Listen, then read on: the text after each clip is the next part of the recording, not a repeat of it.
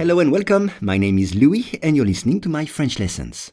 For each lesson, the text in French and the English translation are available in the description field. You can get it for free from your podcast app. And if you want to practice your spoken French, I offer one-on-one lessons via Skype. For more info, please contact me at logokala, Logokala @hotmail.com. Today's lesson is Twitter. Le gouvernement turc a demandé à Twitter d'installer un bureau dans son pays afin que les représentants de la société soient joignables plus facilement.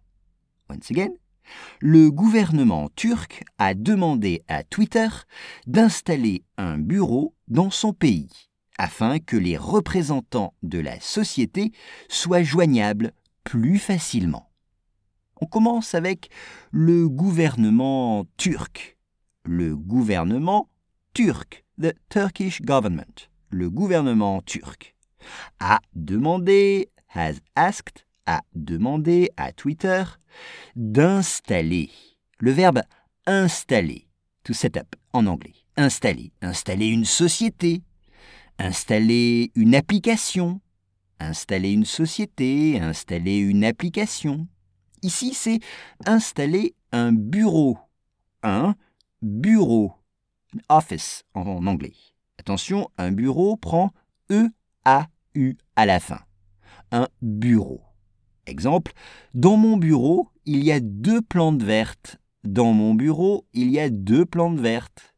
Ou bien, sur mon bureau, il n'y a pas d'ordinateur. Sur mon bureau, il n'y a pas d'ordinateur.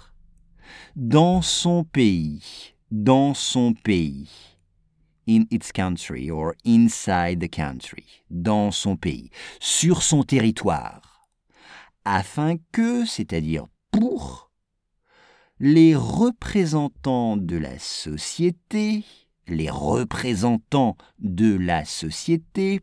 company representatives, les représentants de la société, soient joignables, c'est-à-dire que le gouvernement turc veut pouvoir appeler les représentants, veut pouvoir les joindre.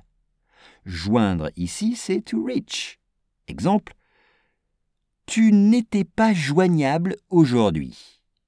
Que s'est-il passé?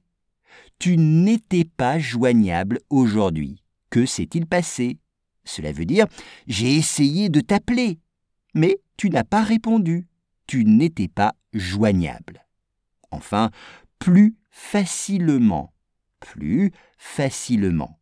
More easily. More easily. Plus facilement. Le gouvernement turc a demandé à Twitter d'installer un bureau dans son pays afin que les représentants de la société soient joignables plus facilement.